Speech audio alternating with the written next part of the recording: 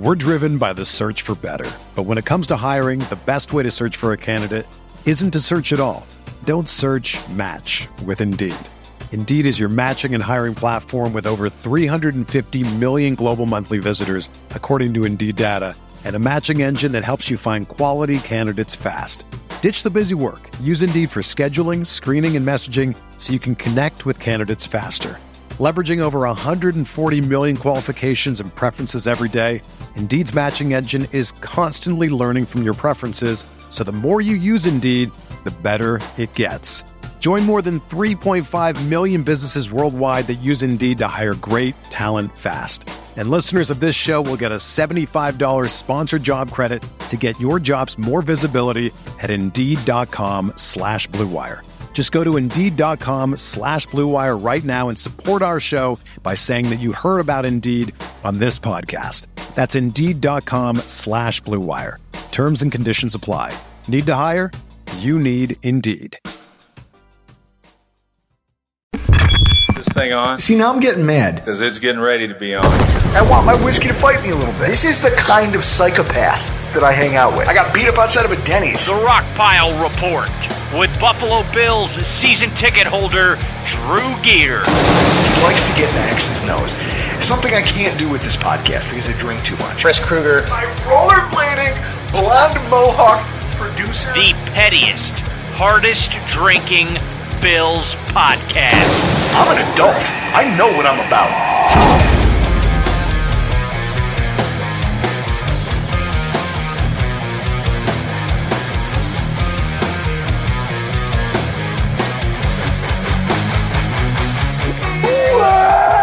Welcome, everybody, to another edition of the Rockpile Report podcast. I am your host, Bill season ticket holder Drew Gear. That's my producer, Chris Kruger. We're throwing back cocktails, and we're here to talk about winners and losers from the opening week of NFL training camps, both of the Buffalo Bills and abroad.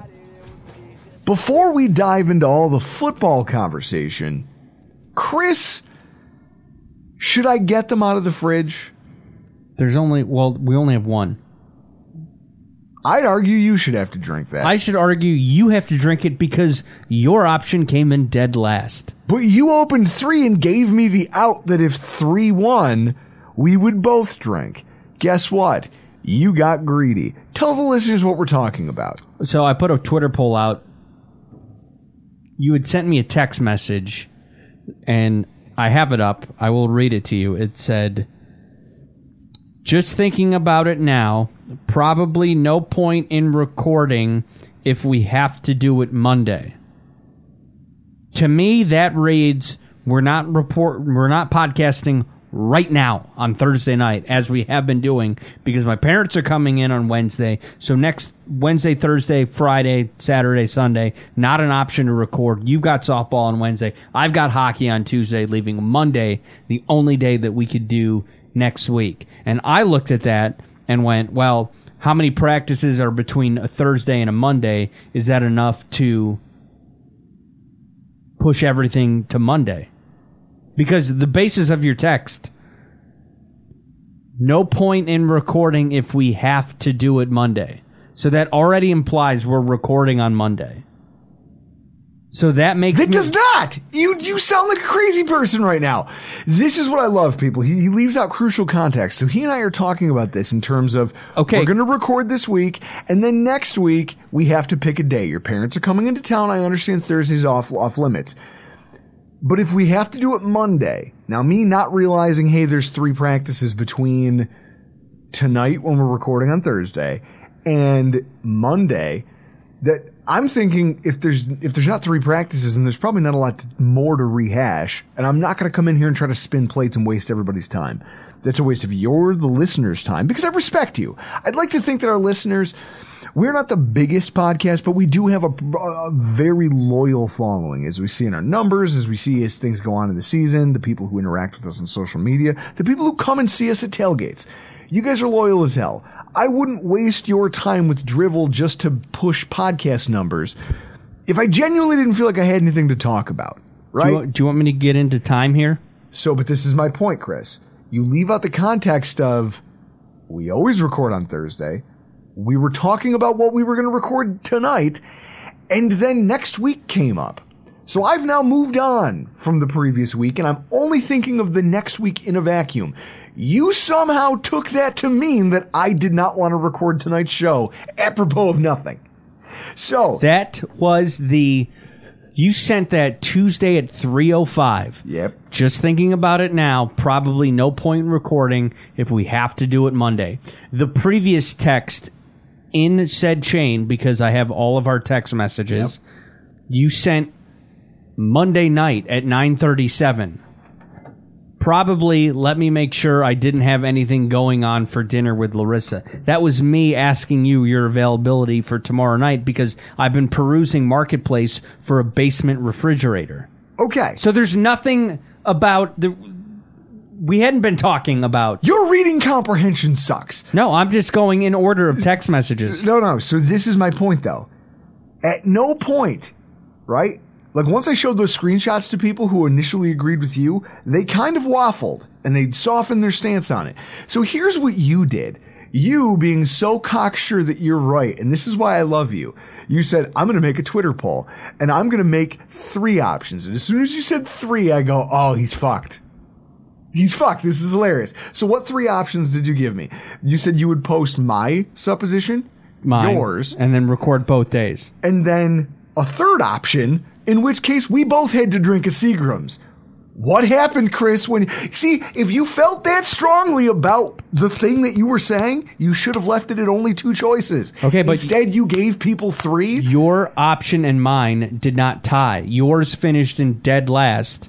Doesn't matter. You gave me a 3rd option and it tied for the lead, which means it's a push, which means either we discount the whole thing or we both drink. Them's the rules. So you made them. This is how. And here's the best part. What that poll did was it proved, because if you had to guess out of which one of the 3, my question is, how the hell did people take from that statement, we should record both days? Because we that's are. The dumbest, but that's the dumbest thing I've ever heard.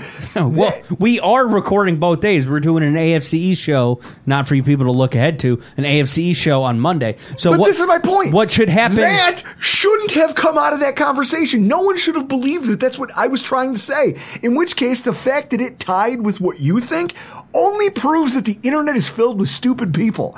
And that's what you get for relying on the internet to help you make your point. So based on Twitter poll results, I should have to drink the neck of the bottle because we have one Jamaican Me Happy left. That's our last Seagram's in the fridge. I should drink just the neck of the bottle, and then you should drink the rest. I don't care. Because you were so far in last place. I talked to the smartest man in our community, Ryan Lasel, and he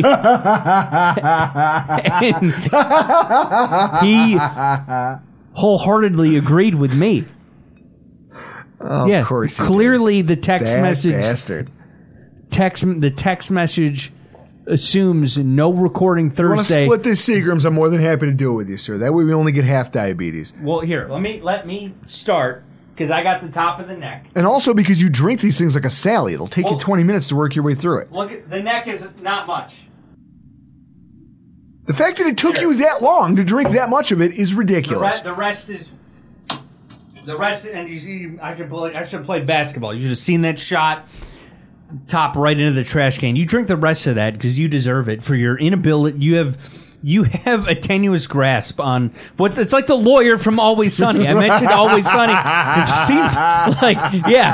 It seems like your response to me winning that Twitter poll is you're just going to go the filibuster and then you're going to break a door. Just like Charlie Day did in that episode Always Sunny. Now, what's funny, folks, is that you didn't hear it, but in the time it took Chris to drink the neck of this Seagram's, I finished the rest of it because I'm an adult. I don't know. You watch Super Troopers to get your drinking ability when they suck down the maple syrup. I am all that is man. Yeah. Well, we were both losers this week. And that's kind of the theme of tonight's show. Winners and losers. We're going to do one of these every week. It'll be a quick little pop-in just to take a look at the Buffalo Bills, who's up, whose stock is down, who we want to make fun of that week. Did you get this idea from Sal Capaccio? No. He has an arrow up, arrow down column. Yeah, but arrows up, arrows down means there's trending. I'm just calling these people losers. I'm being far more definitive. So you're just going far like this'll never work. Not never work, but also like more like, hey, this is a cool thing, or like this is a thing that's interesting versus here's a thing we should all point and laugh at. If Nelson Muntz was here, that would be his segment.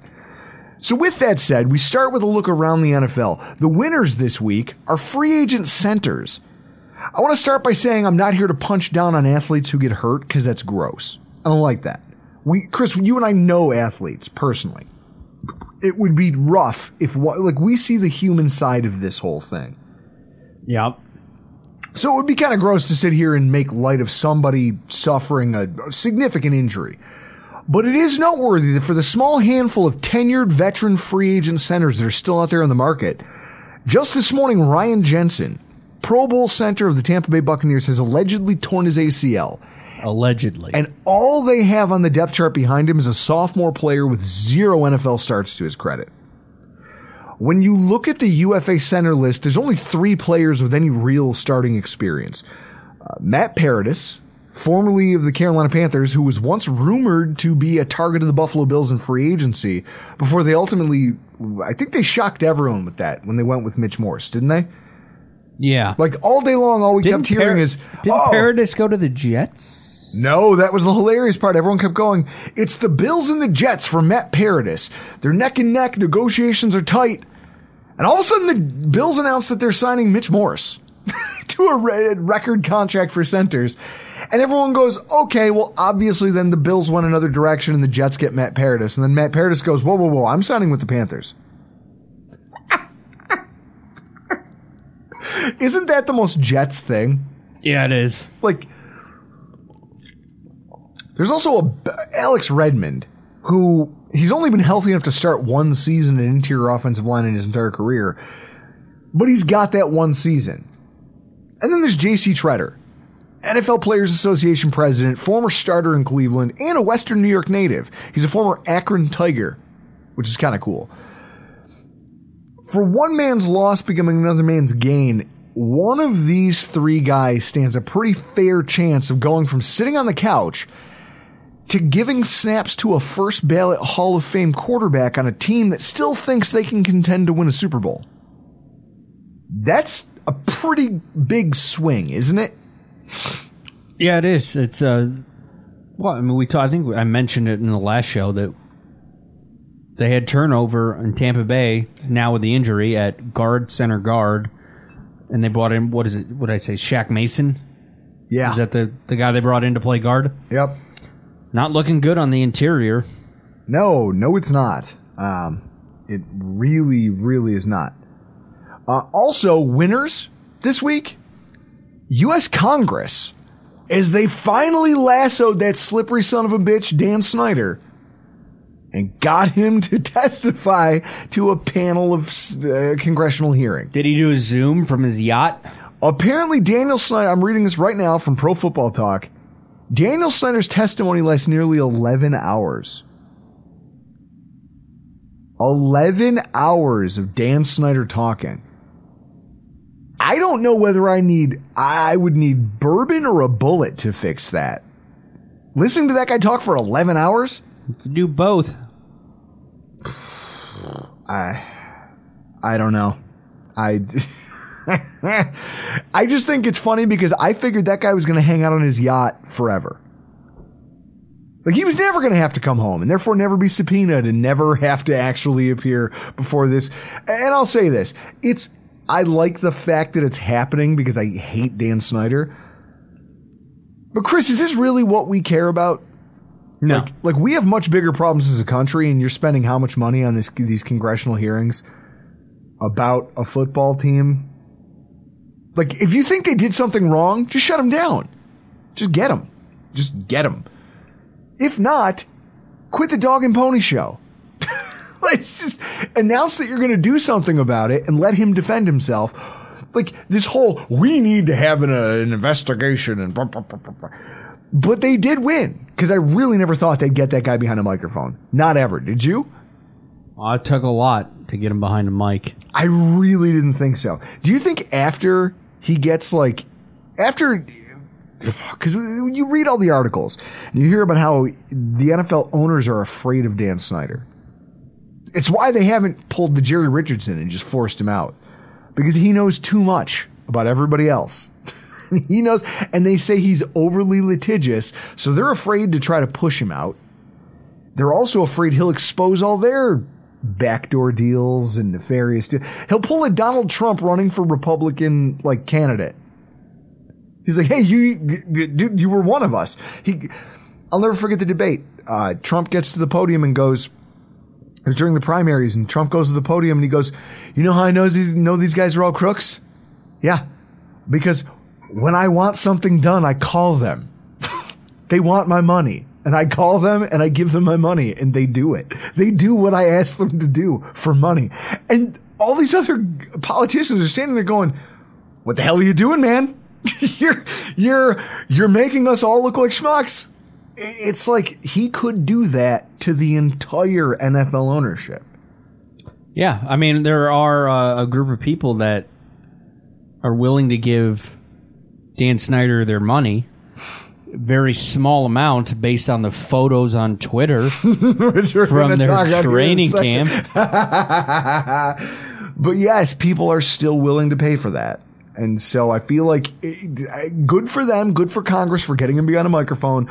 Also, holy shit, can we just, if you're going to do something, do something. If not, then just stop teasing me, right? Stop teasing me. Don't do this. Just let me go back to hating him quietly in a corner.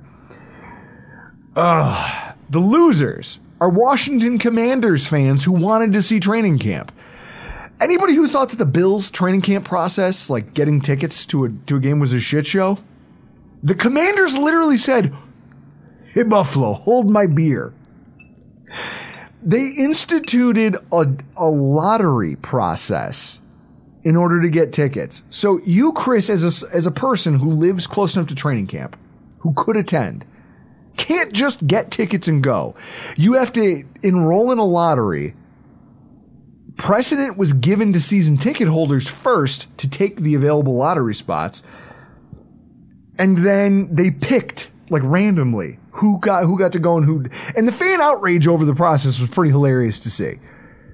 Today they held their first ticketed practice, and the Washington Post reporters were all over it, pointing out how hilariously small their turnout was. Luke Russert, who's a national journalist, he's worked for MSNBC and some other major outlets, son of local legend Tim Russert. He made the observation that there was actually more porta-johns at the facility that day than there were fans at the event. Can you imagine that, Chris? You could have gone and taken a shit in a mint porta-john. That's how few people were there. That's insane. Imagine loving football, having a franchise you geographically want to support because they're in your backyard, and yet hate them so much that you won't go out to training camp for free. What a time to be alive. Among the other losers, because there are a lot of them, Browns fans. We give Browns fans a lot of shit. And to be honest, it's probably more like the entire state of Ohio. And some of that is deserved. But they're fans. Their fans didn't ask for this fiasco. For their former number 1 overall quarterback to be unceremoniously dumped off the roster so that the team could not only eat salary, but also sign an alleged predator who's more than likely to catch a lengthy suspension from the NFL. And just the same, things got worse Wednesday as camp opened, and their fans are greeted with the news that head coach Kevin Stefanski is going to be focused on making sure that their quarterback 2 is ready to go and gets a large volume of first-team reps as they open camp with this looming suspension. And that quarterback 2 is Jacoby fucking Brissett. Wow. Last season, Brissett was one of the worst passers in football beyond 10 yards. Those games in Miami, Chris, he had three touchdowns to 2 interceptions and a 46% completion percentage when he was asked to throw more than 10 yards downfield. That's bad. I don't need to tell you. You're not a stats guy. You're not a numbers guy. You're not an X's and O's guy. You know that sucks, right? Yeah. Some of that can be blamed on the Miami offensive line, considering he got sacked 19 times in just 5.5 starts.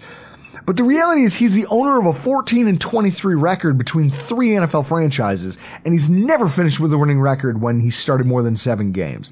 So if right now what's being rumored as an 8-game suspension does come to fruition, Browns fans have to know he's probably coming out of this with another losing record.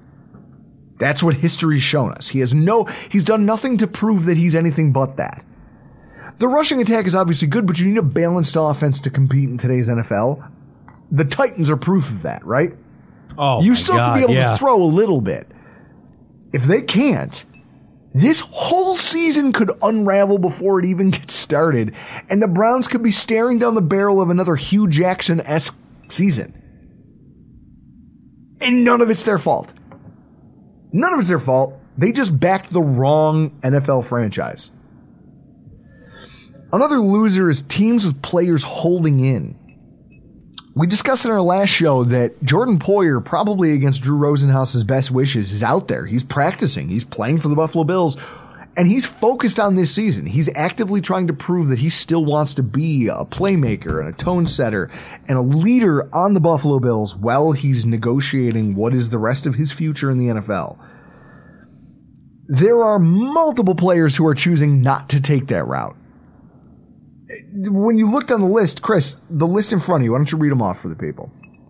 Well, I know I did have a text message about one that you can cross off. Apparently, if you want to pull it up, I'll read off all the names, but DK Metcalf got signed. They paid that boy. You look that up. I'll read off all these holdouts. You have Roquan Smith with the Bears, Jesse Bates with the Bengals, Dalton Schultz with Dallas, Orlando Brown with the Chiefs, Quinn with the Bears, Deebo Samuel with the 49ers. Now, the last one, not to mention Deebo Samuel is holding out. I did see earlier today that D Ford got cut. So I don't know if that has anything to do with that. Maybe they're trying to shed salaries so that they can make something happen for him. Because Seattle, that was their most dynamic offensive weapon, DK Metcalf. So I'm looking at the terms right now. 3-year, $72 million extension with $58 million in guarantees. And the interesting thing, when you look at DK Metcalf age. So he's 24 years old, which means he signed a 3-year deal with $50 million guaranteed. So he just got the bag, right? Yeah. Okay? He's going to get to hit free agency again in 3 years. Maybe sooner, if he can force his way off the roster. Which means he not only cashed in for now, this is basically him making a power move against the franchise going, you guys are going to be dog shit. You need me. If he can put up numbers with Drew Lock as his quarterback and whatever they're going to do the next 2 years after this upcoming season, and he can still put out numbers similar to what he had with Wilson, he's going to hit another payday. Well, and this is my point. He doesn't even have to do that, though, because he has the built-in excuse of, look what a shit show this franchise is. They have no real quarterback. It puts the ball in Seattle's court to get a quarterback that he gets along with, because he's going to get another bite at the apple here in just 2 years, where he's going to be able to go into another contract. He's going to go into another contract year and say, hey, look, you did my contract early last time. You better do it again, or else I'm going to go chase a ring now because you've proven that you can't build a championship team. That's good for him. I'm happy Poyer isn't doing that to us. Meanwhile, the Bears, 2 of their best defenders are on that list. For Kansas City, Orlando Brown. That's the guy who's supposed to be protecting the blind side of the Chiefs' $500 million investment at quarterback. That's a big deal. Should we go down the rankings of who gets paid in the NFL?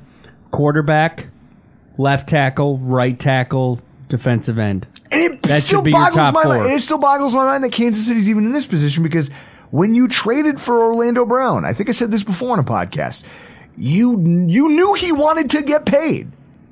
How the fuck did you end up in this weird impasse where you weren't ready to pay him? He wants money. You made what you thought was a good offer.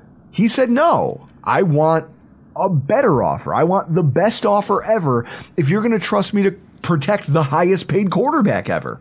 If he's the highest paid quarterback of all time, then you better be willing to give me highest left tackle money of all time to protect him. If not, you're a bad GM for risking your big investment. It's a bold strategy, but it makes sense. And I'm just surprised that for as much as everyone applauds Brett Veach for being a great GM, that they ended up in this position. So these are guys who are holding in, and they're at camp, but they're just not practicing. And that's bad, isn't it, Chris? Yeah. Like, that's ugly. It's just every day it gets talked about. Every day it comes up. The coaches can't say anything. You get beaten down by it a little bit. Hopefully, like DK Metcalf, some of these guys can figure it out eventually. In the case of the Kansas City Chiefs, I hope they never figure that out. I hope nothing good happens to them ever again. Then if you boil it down and you look at winners and losers across the AFC East, the Bills were the first team to get training camp going, but our counterparts are starting to get moving. And you're starting to see some things come to the forefront. One of the first winners, Jets defensive end Carl Lawson. The dude shreds his Achilles shortly after joining the Jets. And it's been 11 months since he's been able to really be around the game of football. So seeing that he's back on the field, already off the PUP list, that's got to be considered a win, correct? Yeah. I mean, we heard Scott Mason come on the AFC East podcast all last preseason, talking up what the impact he thought Carl Lawson was going to have on their defense. So to know that they lost that, but they could be getting it back, it's obviously good. And Achilles injuries are tricky. There are not just physical, but mental hurdles involved. Former Bills linebacker Takeo Spikes admitted that he wasn't totally mentally right until after he'd already changed teams. He was playing for the Chargers. That was when he reached a point where he could really trust his Achilles again. So Lawson's production and acclimation is going to be a storyline over the preseason for those guys. But when you're a 4-win football team, anytime you can get a prized free agent signing back on the field, that's considered a fucking win. Miami offensive tackle Austin Jackson is a winner today. We have made a shitload of jokes at this guy's expense over the last 2 years, and I think rightfully so. He's been terrible. Some of the worst pass pro and run blocking grades in the NFL. He's worse than Cody Ford. That's saying a lot. That's impressive that you can even do that. Some of the worst pass sets. Some of the most egregious blown plays. Do you remember somebody made that one compilation where it's just how many times does Austin Jackson just found not blocking someone and looking around like he's confused? It was a full minute and 40-second clip. That's not good. 12 penalties, 2 sacks, and 49 pressures allowed. And that was just in 2021. That wasn't even his career. He blew the block on A.J. Epinesa that derailed to his 2021 season. Do you remember that? Oh, yeah. Just a complete Olay block. And A.J. Epinesa comes in untouched with a full head of steam and destroys Tua. Breaks his ribs. He misses multiple weeks. The reason why Jacoby Brissett was even a storyline to begin with. Normally, you would see a new head coach come in and throw a guy like that to the Wolves just on principle. Like, I got here, you've sucked, and for some reason you're still here. You're gone, because I don't trust you. Instead, according to Barry Jackson of the Miami Herald, Jackson has managed to earn first crack at locking down a starting right tackle job. New coach, new scheme. We've seen that help offensive linemen in the past here in Buffalo. So with that in mind, new philosophies and blocking styles are being employed by Miami. This guy's getting what seems to be a second lease on life. Hopefully he can make the most of that opportunity because his quarterback's life depends on it. And then there's the losers in the AFC East. Sticking with the offensive tackles, Jets offensive tackle Mekhi Becton.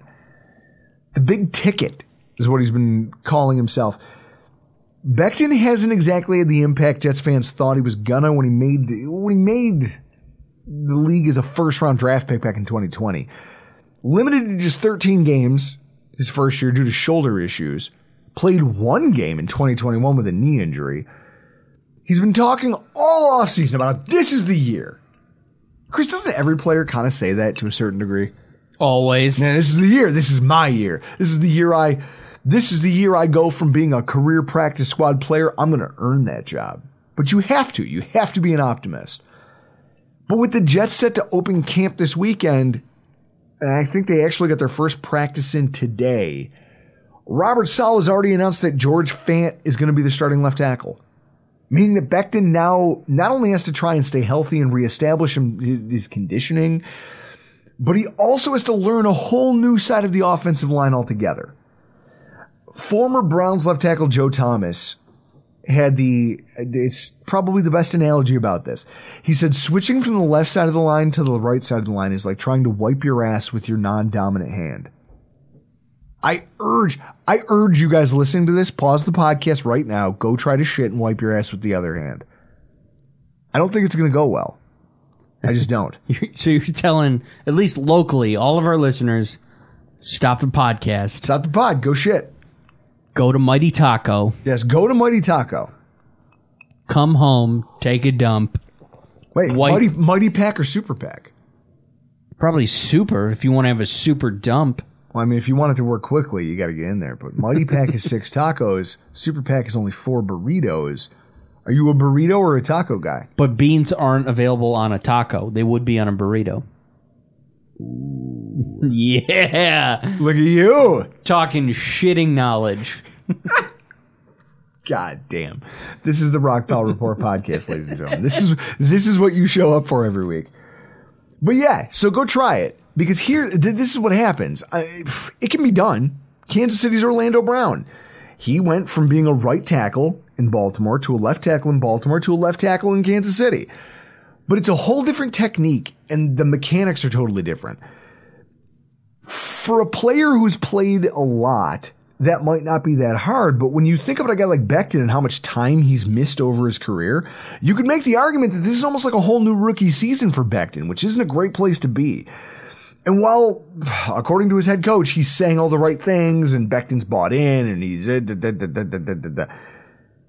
It's going to be interesting to watch his acclimation to this and see if he has any of those rookie struggles again. Got to crack a Montucky for this one. Hot take artists and whoever the fuck the Finn's Tailgate podcast is. This time of year, there's so much damn content. And so much of it's guys, Chris, we know these guys, right? There's journalists in our local market who are doing it right now. Everybody's talking about the same 5, 6, 7 stories, right? Yep. And they're just competing to see who can say the most compelling thing that a dozen other people are saying the same things about. Some of that's natural because fans want to hear about topics that are popular. Like there's certain things like that's why the topic is popular, right? Yeah. Fans want to know.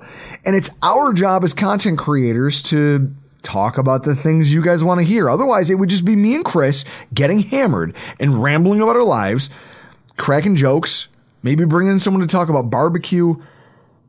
Do you think that we have it in us, Chris, to ever pull off a non-football comedy podcast, kind of like Joe List and Mark Normand, Louis J. Gomez, Big J. Okerson? We could do it because... Matt McCusker, Shane Gillis. We could do it because we thoroughly enjoy ripping on each other. We really do have no respect for each other. We do, but we don't. No, I mean... Like, I love you. Also, nothing would make me happier than showing the picture that I have that someone... Your mom's bathroom had a floor-level window, and there's just a picture of you taking a dump. Oh, yeah, that's right, when my mom moved into her house. Yeah. Nothing makes me happier than throwing that out there on social media and just making it awkward for you. I don't know why. I give you full authority to tweet that out. It's funny when bad things happen to your friends, and it's funny when we sit here and roast each other over things that our listeners would never know about if we didn't tell them. Yeah, my mom moved into a house. The window went to the floor, and she hadn't put up any type of curtains or blinds yet in the bathroom. So if you went outside, you could, full frontal, see somebody taking a dump in the front bathroom. And someone got a picture of you. Yeah, my brother. I wasn't. It was all for show. I was not taking an actual dump. I pulled my pants down. All right. Like I was going to take a dump, and my brother went outside, snapped a photo for me. I put it on Facebook. Well, what I like is now I have that photo, and I can make whatever narrative up of that thing I want to, and you can't do anything about it. No, and go ahead. Have fun with making up a fake narrative about it. But so you think we could pull that off? Yeah, we can. Just comedy podcast. We can legit, because... Cover One Politics? Yeah. Cover One Social Issues? We could bring in all the different banners that we want to fly our... Oh, my God. Do you know how fast we'd get shut off? Well, I don't know about that. I feel like we'd get canceled pretty quickly because one of us would take things too far. No, well, I did mention if you did start... I mean, you don't have any common sense or personality. No, we did mention that. If you did start the Twitter handle at Cover One Politics, which you should probably get that Just now. Go get it now. Before somebody that's hearing this gets that Twitter handle. But we did talk about tweeting something out completely right-wing, and then 5 minutes later tweeting out something completely left-wing, and then Twitter wouldn't know how to handle it. And then just something anarchist for good measure. Yeah. Abolish the government altogether, and everyone's going to go, what is this? I don't know what this is. It's a new comedy podcast venture. Yeah, you and I would be the only ones laughing at it. That's the thing I find funniest. But some of these people, let me get back to the point here. Some of these people, they feel like they're out here trying to spin plates, make content. They feel like they have to jump the shark for clicks and attention. And then they do it again. And they do it again. Because it pads their pockets even if it's utter drivel. We're not one of them. But holy shit, is it bad out here in these podcast streets.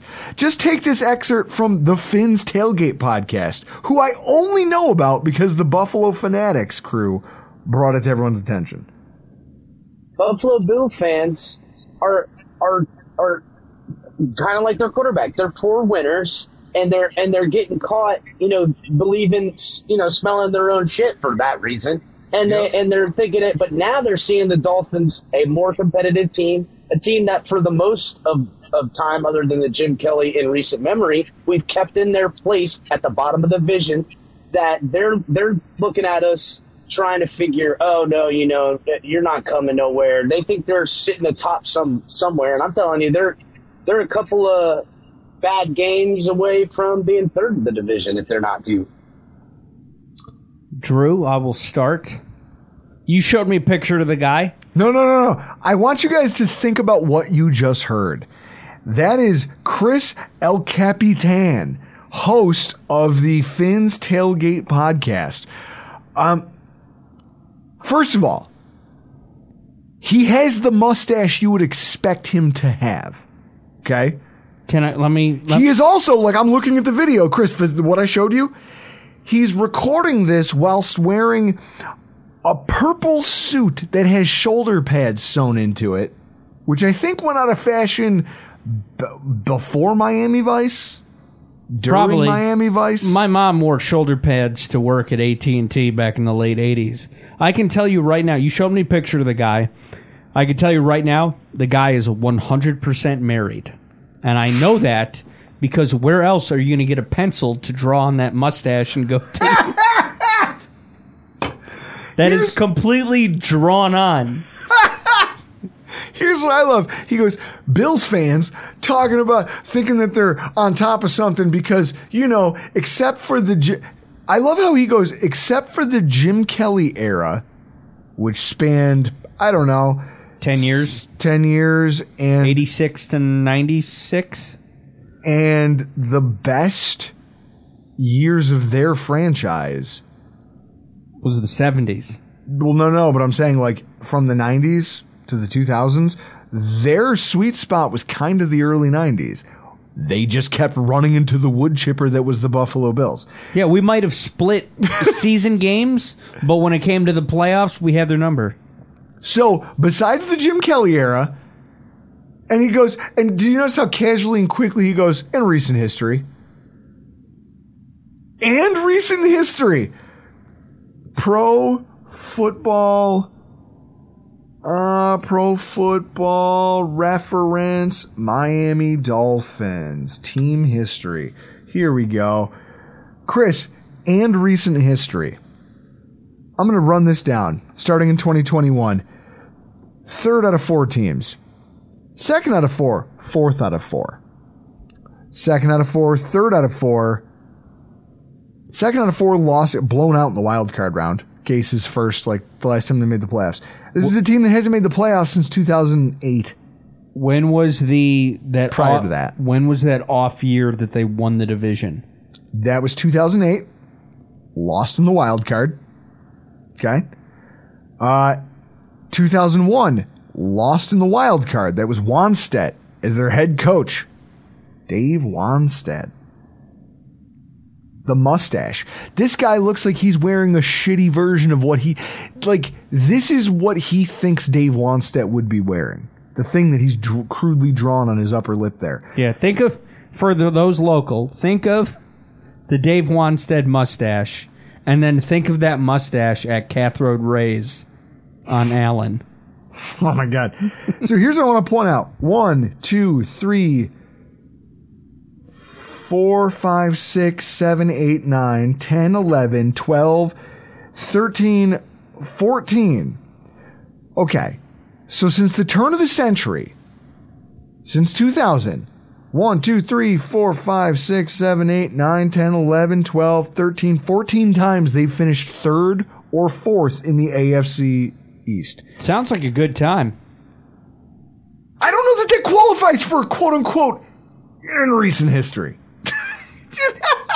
The Bills, the Dolphins have kept them in their place, in recent history. Those guys are losers. Fucking hilarious. Losers. In case anyone wants to go see this, because it's genius to me. We're looking at what? The Fins, F-I-N-S tailgate on Twitter, at the Fins tailgate. His name is Chris. So obviously douchebag Chris is that's just a name. It just permeates this kind of behavior. Yeah, I'm looking at you and your stupid hair. What'd you say his nickname was? If I come down here and you're ever wearing a suit with shoulder pads and that hair, I'll just fucking leave. What was his nickname? El Capitan? El Capitan. Oh, it sounds like somebody wants to be a poor man's Dave Portnoy. I'm looking at this suit. I'm looking at this suit. It probably came from the Salvation Army. Yeah. And not like a Macklemore Salvation Army. He's not popping tags. He's not cool with the Velcro shoes. He's just some dude with a terrible facial hair situation, literally talking out of his ass about the Miami Dolphins. It's hilarious. And that's where we are. Guys, don't be this guy, first of all. Don't be this guy. Second of all, we need the regular season to get here, don't we? Just so that this shit comes to an end. And before we get there, there's one more loser from the AFC East who's maybe bigger than this guy, and it's Patriots quarterbacks and cornerback Jack Jones. Yesterday, Josh Allen at training camp put on a red zone clinic, throwing 7 touchdowns and going 13 of 15 against a secondary that to this point has gotten the better of the Bills' offense, but also has some incredible starting talent on the field. Today at Patriots camp, Brian Hoyer, sitting out because he's old as shit and already strained his throwing shoulder in their very first practice. Mac Jones and your friend, Chris Bailey Zappi. Yeah, Western Kentucky won me some money last season. They combined to go 1 for 11 in the red zone, with Mac Jones overthrowing 4 different players, and at one point the defense had 10 straight forced incompletions. And that's not a defense with a bunch of world beaters on it. That's not good, is it? No. The question I have is that more a problem with the quarterback, or is that the fact that they still don't know who the fuck the play caller is? Like, it sounds like it might be zeroing in on Matt Patricia. Do you trust that? No. Do you trust Joe Judge? No. Both of them, I was listening to WGR 550 on my drive home today. And as I'm searching for a comedy podcast, because that's what I listen to. Like, I don't listen to a ton of sports radio to begin with. But I heard Bulldog make the point as they were talking about this topic, and he goes, apparently Matt Patricia, they're kind of leaning to him to be the primary play caller. But he goes, Joe Judge, Jim Patricia, because they were talking, Matt Patricia, because they were talking about whether or not the betting odds on the Patriots being bad. Like, not just, hey, they might struggle to finish in second. Like, they might actually be fighting for third. That's how bad this team could be. The thing he pointed to is the two guys you tasked with running your offense seem to just piss off all of the players they've ever coached. Think back to their head coaching tenure, Chris. Nobody liked those guys. Their players routinely quit on them, which is why they were out of they're already crawling back to New England. So, can you blame the quarterbacks for the fact that their under-talented offense with no great wide receiver talent is struggling at this point in the season? Yeah. It's a challenge over there in New England. Which is hilarious to think about because they've had Tom Brady for so long and they've always been so cocky about how they can just, you know what I mean? Like they think that they can just make shit happen. They can turn water into wine no matter what, all of the time. Damn the consequences. So it's hilarious to me to see them going through this. And also, cornerback Jack Jones. June 19th, 2022, ESPN's Mike Rice penned an article entitled Patriots rookie Jack Jones has emerged as a contender to fill top cornerback role. For friend of the show and diehard Pats fan Christian Simonelli, I hope not. Like, for his sake, I hope that doesn't come to fruition. Because the fourth rounder has been fairly abused by New England's wide receivers up and down the depth chart. Multiple touchdowns, multiple big plays in coverage.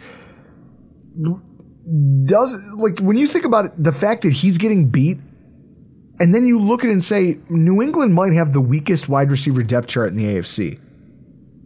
Or at least the AFC East. AFC East, who has a better wide receiver depth chart than Buffalo? In terms of proven ability to play football at a high level. Indianapolis, if this was the 90s. No, I'm talking about just the AFC. Yeah, that's it, right? So the Patriots might be at the bottom of that list. The Jets have used high draft capital to put premium talent into their wide receiver core. The Dolphins traded for Tyreek Hill and drafted Jalen Waddle, both of whom have proven to be effective wide receivers.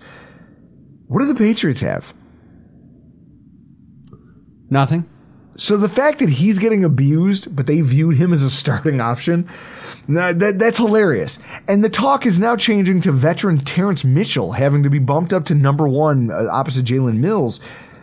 Mitchell was awful last year. He allowed a 104.7 QBR when he was targeted in 2021.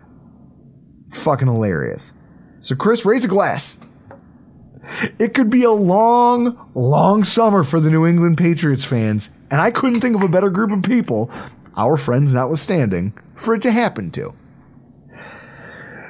And obviously we have to get to the Buffalo Bills, because that's the crux of the show, right? Like, I could do a show like this. I could do a podcast where I just dunk on other franchises and make fun of things for an hour. Yeah. I think we could do that and make it entertaining. But we have to talk about the Buffalo Bills. And that brings us to the winners.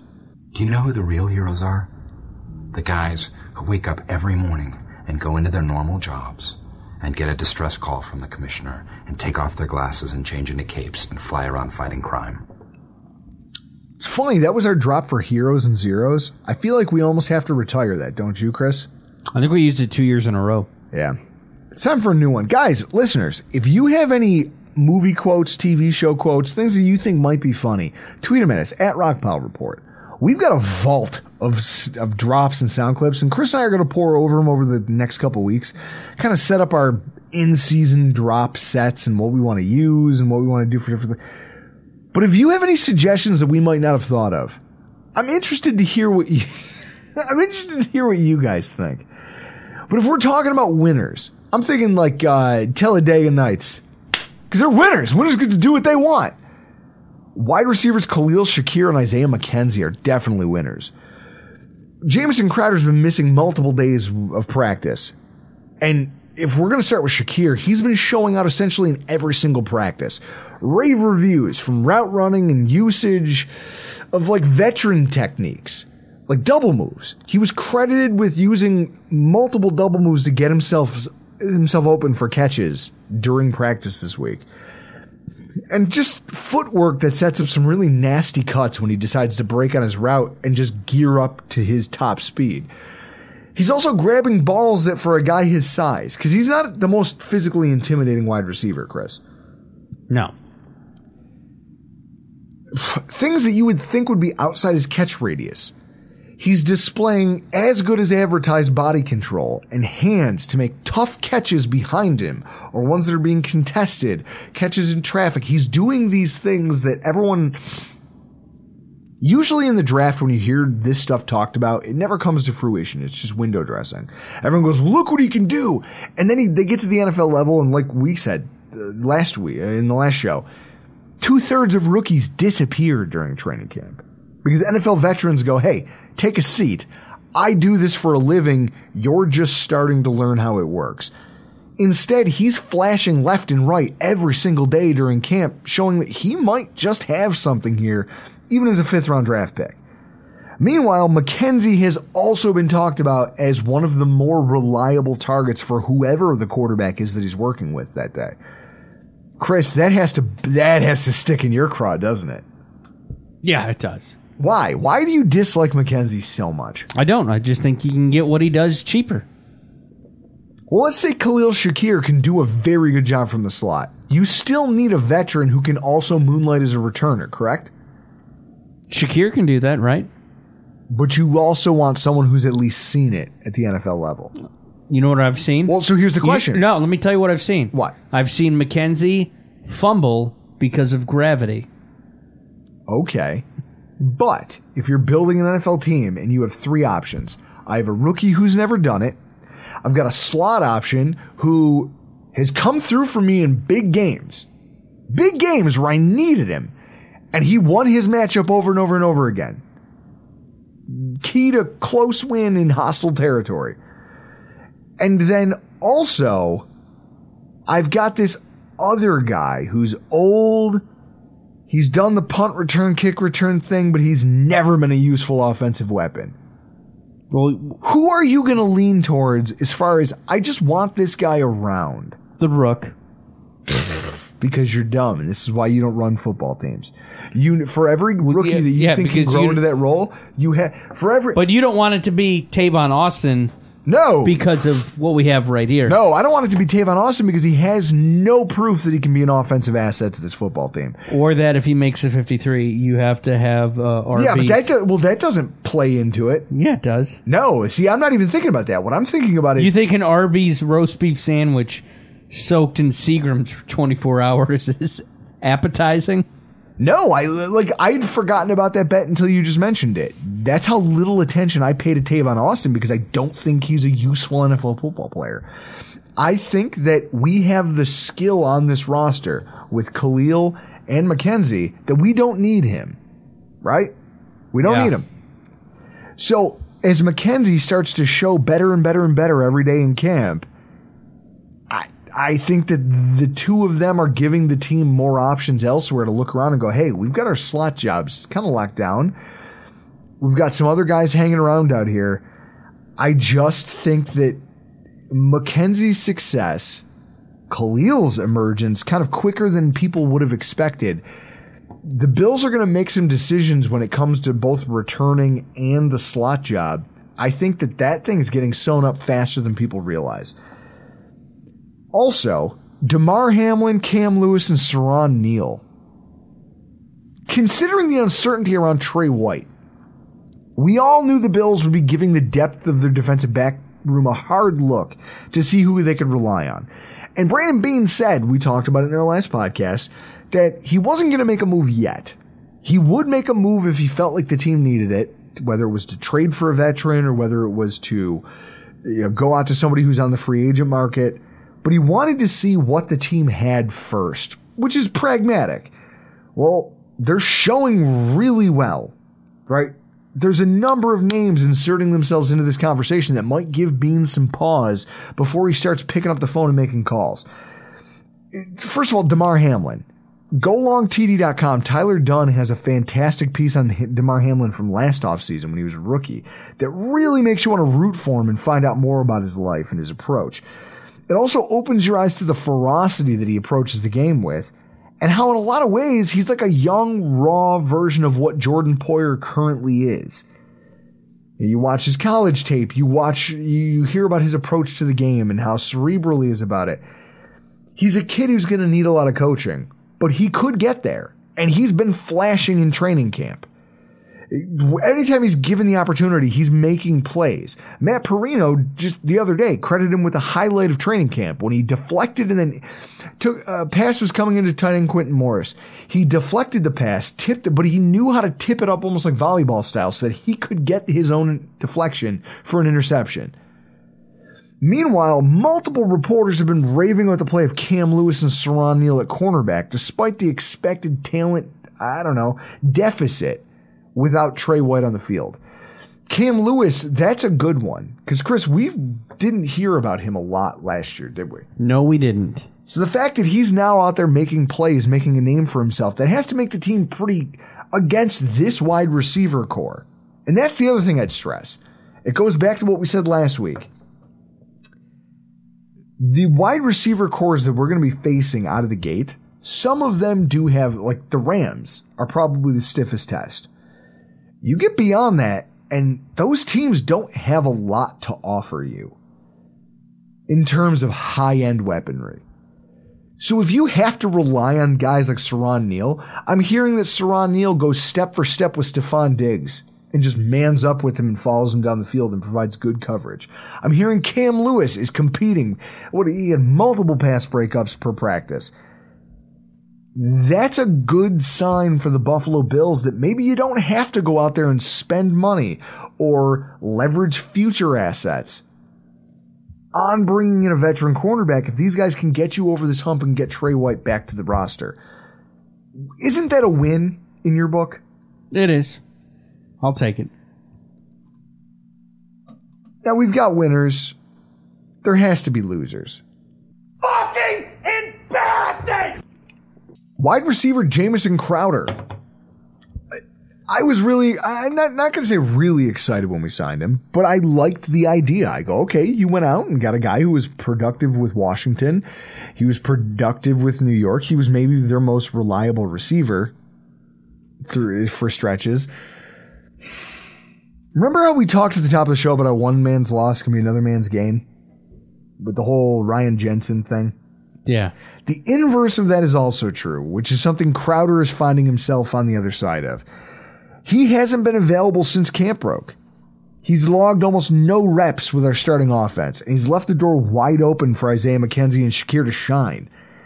He's obviously not going to be in danger to be cut, but he's losing valuable time to build the rapport with his new starting quarterback, and that's going to be interesting because his contract, right? Like, he has to get into the mix for a couple different reasons. First of all, with the departures of Emmanuel Sanders and Cole Beasley, the Bills have vacated 184 targets from last season. Davis is obviously going to get an increased workload. That's going to be the thing that happens. They're going to put him outside, and he's going to see more targets as your number 2 wide receiver. He only had 63 targets last season. But even if he gets close to 100, that's still 140 passes that need a body to take him. Considering he was on paper the most proven slot option coming into this season, the consensus before camp was that he was a lock to consume a sizable portion of those.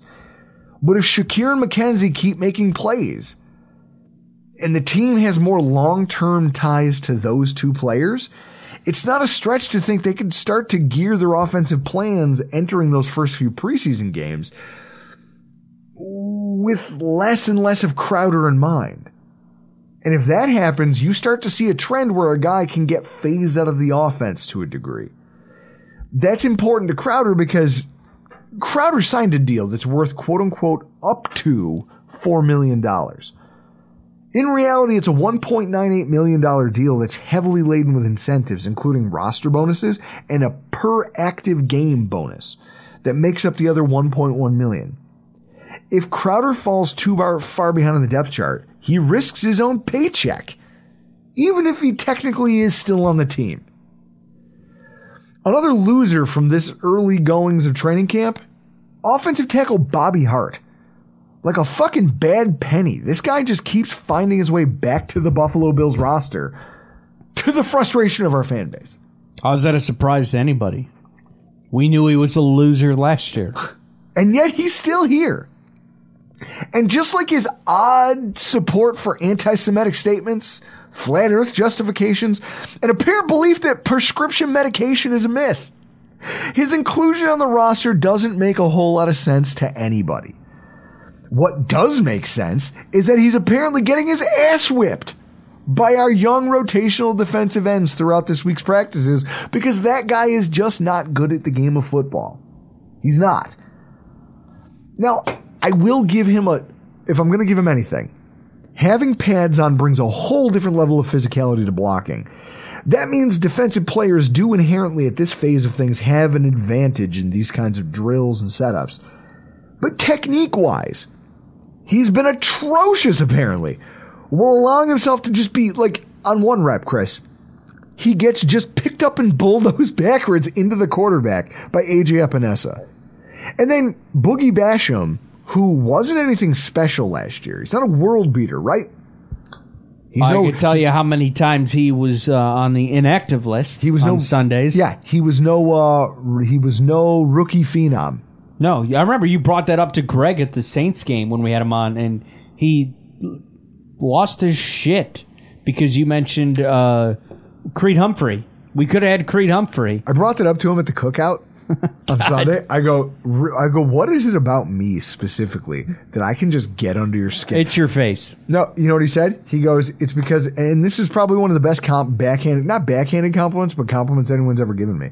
He goes, when I hold somebody in high regard because I think that they're a smart individual when it comes to a topic. God. Yeah. He goes, I can't believe that came out of his mouth. He goes, when I view somebody like that, and then they say something crazy, he's like, it's almost like a short circuit. I can't handle it because it's chipping away at the belief structures that I currently hold. They're like, I believe that you're an intelligent person, so why are you saying this crazy fucking thing? See, I don't think it's that crazy because you can make that connection. Well, we could have had Creed Humphrey. Yeah, and you're only saying that based on the amount of times we saw Basham on the inactive list on Sundays. It's like, why is this guy inactive when we could have had this guy?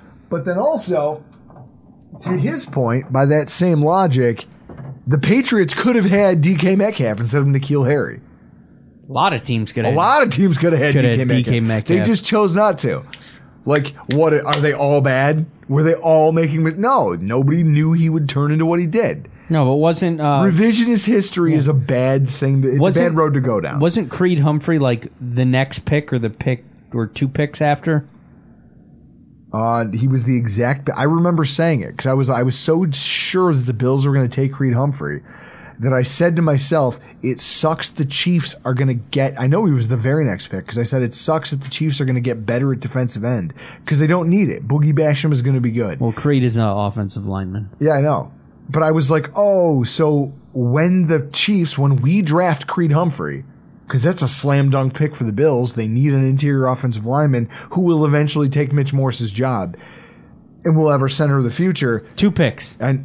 The Packers took Josh Myers in between. Yeah. So when that happened, right, we took Basham, and I was like, oh, shit, I didn't see that coming. And then when they took Creed Humphrey, I was just, it was like a gut punch. It's like, damn it. Yeah. And plus, we also saw... The player that I was mad about them getting, we got. And then the player that I was like, well, I guess I'll take it. Plus, now I'm mad about it. Plus, if you watch Embedded that year, Bean was getting calls to trade back, and he was like, the guy that we want is there, and if he's there, we're going to take him. And that's what ended up happening. I guess this guy was Basham all along throughout the second round. So Basham goes up against Bobby Hart and just literally out-footworks this guy. Now, this is a guy who's played on Sundays. That's the equivalent of me taking a rep against your son, Jack. It's like this is a guy who's played on NFL Sundays who should be better than this, and he just gets danced around by Boogie Basham. It's a bad sign. It's a quarterback pressure that likely would have been a sack in a game scenario. The pads are going to come on next week, and if Hart thinks he can compete with Tommy Doyle for a swing tackle job, he's really going to have to be better. Because we've got multiple multifaceted offensive linemen who can play inside or outside, meaning the Bills probably wouldn't be saving a spot anywhere on the practice squad for Hart if he can't prove that he's capable of stopping our backup defensive ends. Like, this guy lost his ass out there. He showed his ass on social media. He showed his ass on the football field. He might be nearing the end of his NFL tenure. And then the biggest losers of the week, Chris, and what I think our inaugural Rockpile Report Hot Takes segment.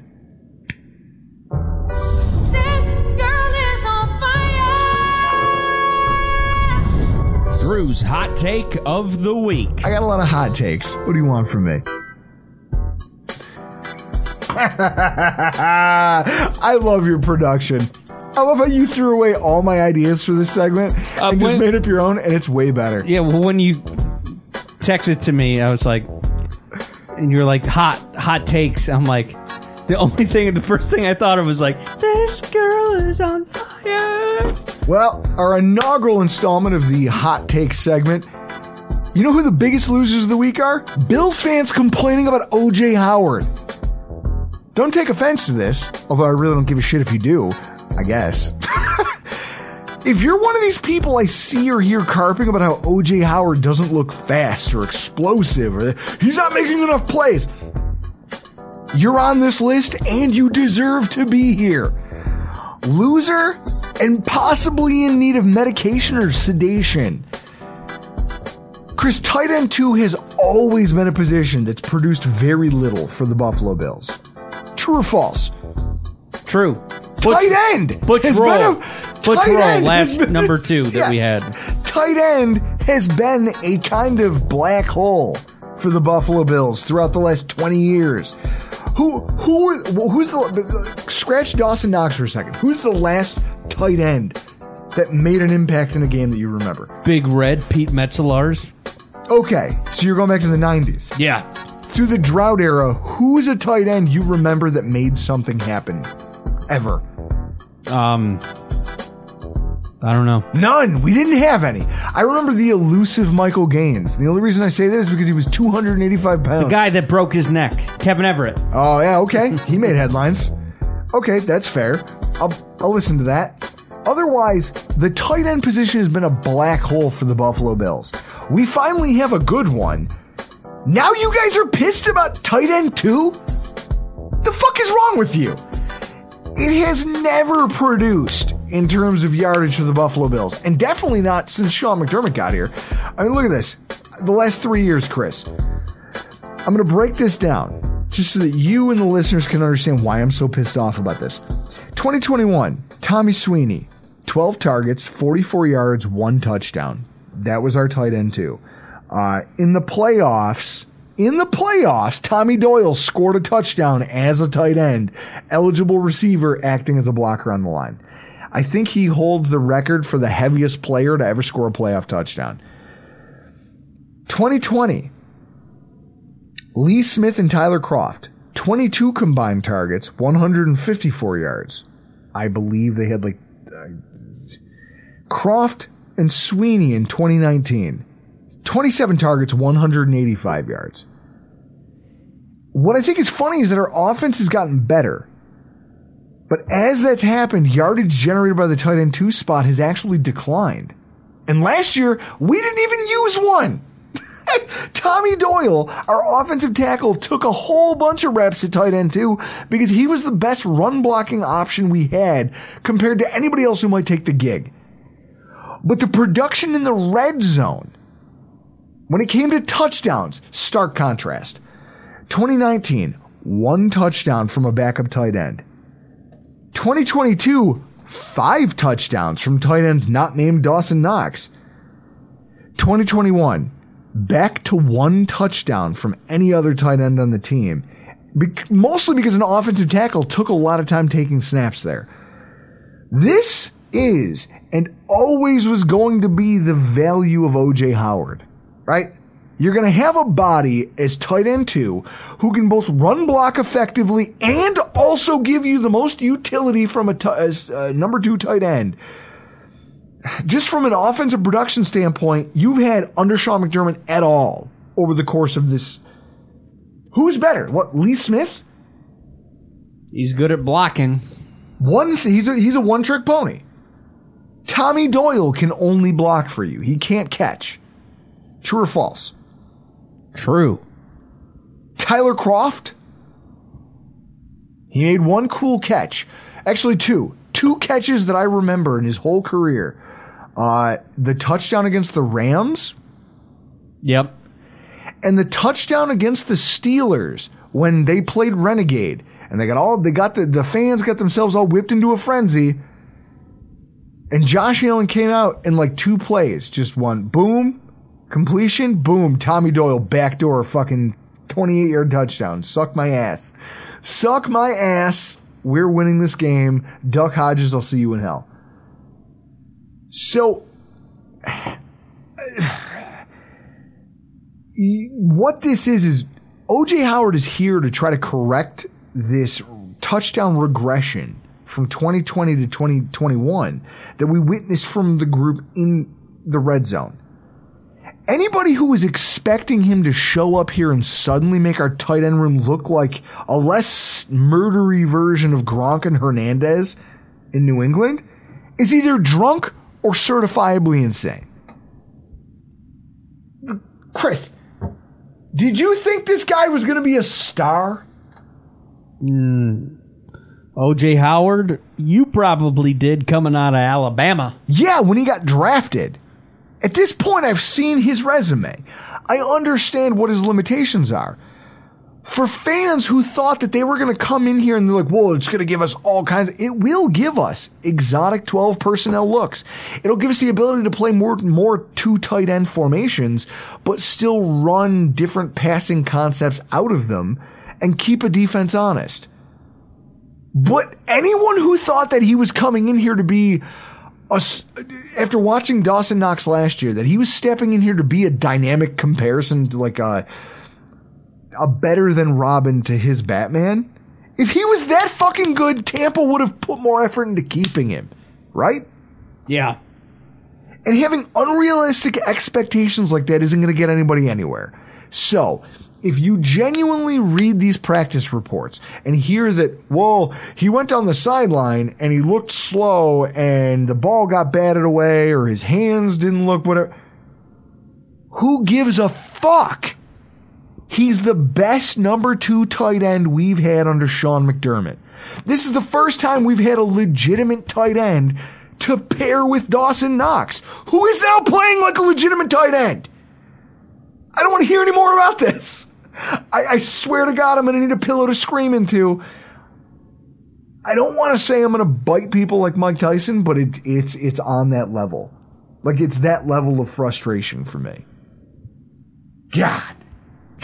We're all fired up, and it's our last segment of the podcast. Chris, do you have any losers you can think of? You? That's a given. It's a given, right? That's a given, but I can only imagine where this segment is going in the coming weeks. I can't wait. I'm glad we got to do this, but for tonight, we got to get the hell out of here.